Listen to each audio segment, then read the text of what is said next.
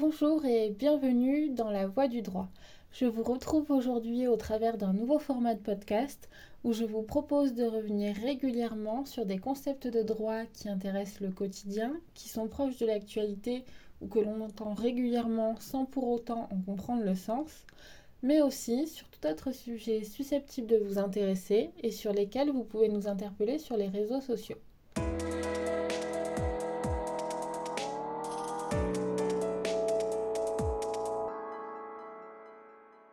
Pour ce premier épisode, je vous propose de revenir sur un mécanisme juridique au cœur de l'actualité, le référendum d'initiative partagée, que l'on connaît également sous son acronyme, le RIP.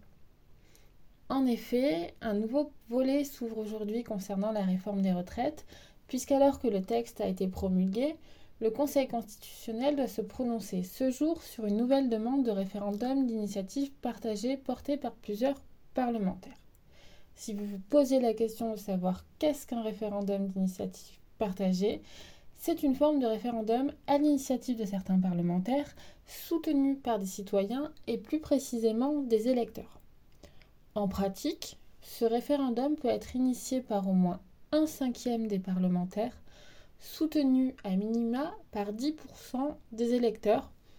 à condition que le texte qu'ils contestent porte sur l'organisation des pouvoirs publics, sinon sur une réforme concernant la politique économique, sociale ou environnementale de la nation et aux services publics qui y concourent. Le texte ne doit pas non plus avoir pour objet l'abrogation d'une disposition législative promulguée depuis moins d'1 an, ni porter sur le même sujet qu'une proposition de loi rejetée par référendum il y a au moins 2 ans. Aujourd'hui, et concernant la réforme des retraites, nous sommes précisément à ce stade de la procédure, puisque le Conseil constitutionnel est chargé de se prononcer sur la recevabilité du référendum d'initiative partagée, c'est-à-dire vérifier que l'objet de la demande est conforme, sachant qu'un référendum d'initiative partagée avait déjà été déposé à ce sujet le mois dernier, mais rejeté par le Conseil constitutionnel au motif que le texte ne relevait pas d'une réforme. Pour poursuivre concernant le déroulement d'un référendum d'initiative partagée, si celui-ci passe l'étape de conformité, il faut savoir qu'en tant qu'électeur, vous pouvez apporter votre soutien sur une plateforme dédiée, hébergée sur le site internet du gouvernement, à l'aide de votre carte d'électeur, de votre carte d'identité ou de votre passeport. Le soutien peut également être effectué auprès des points d'accès situés au moins dans la commune la plus peuplée de chaque canton. Enfin,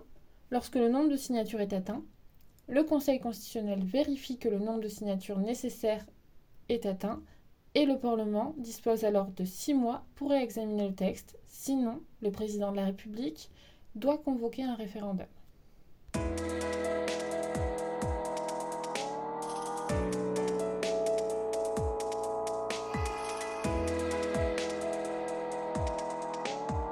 La Voie du droit par le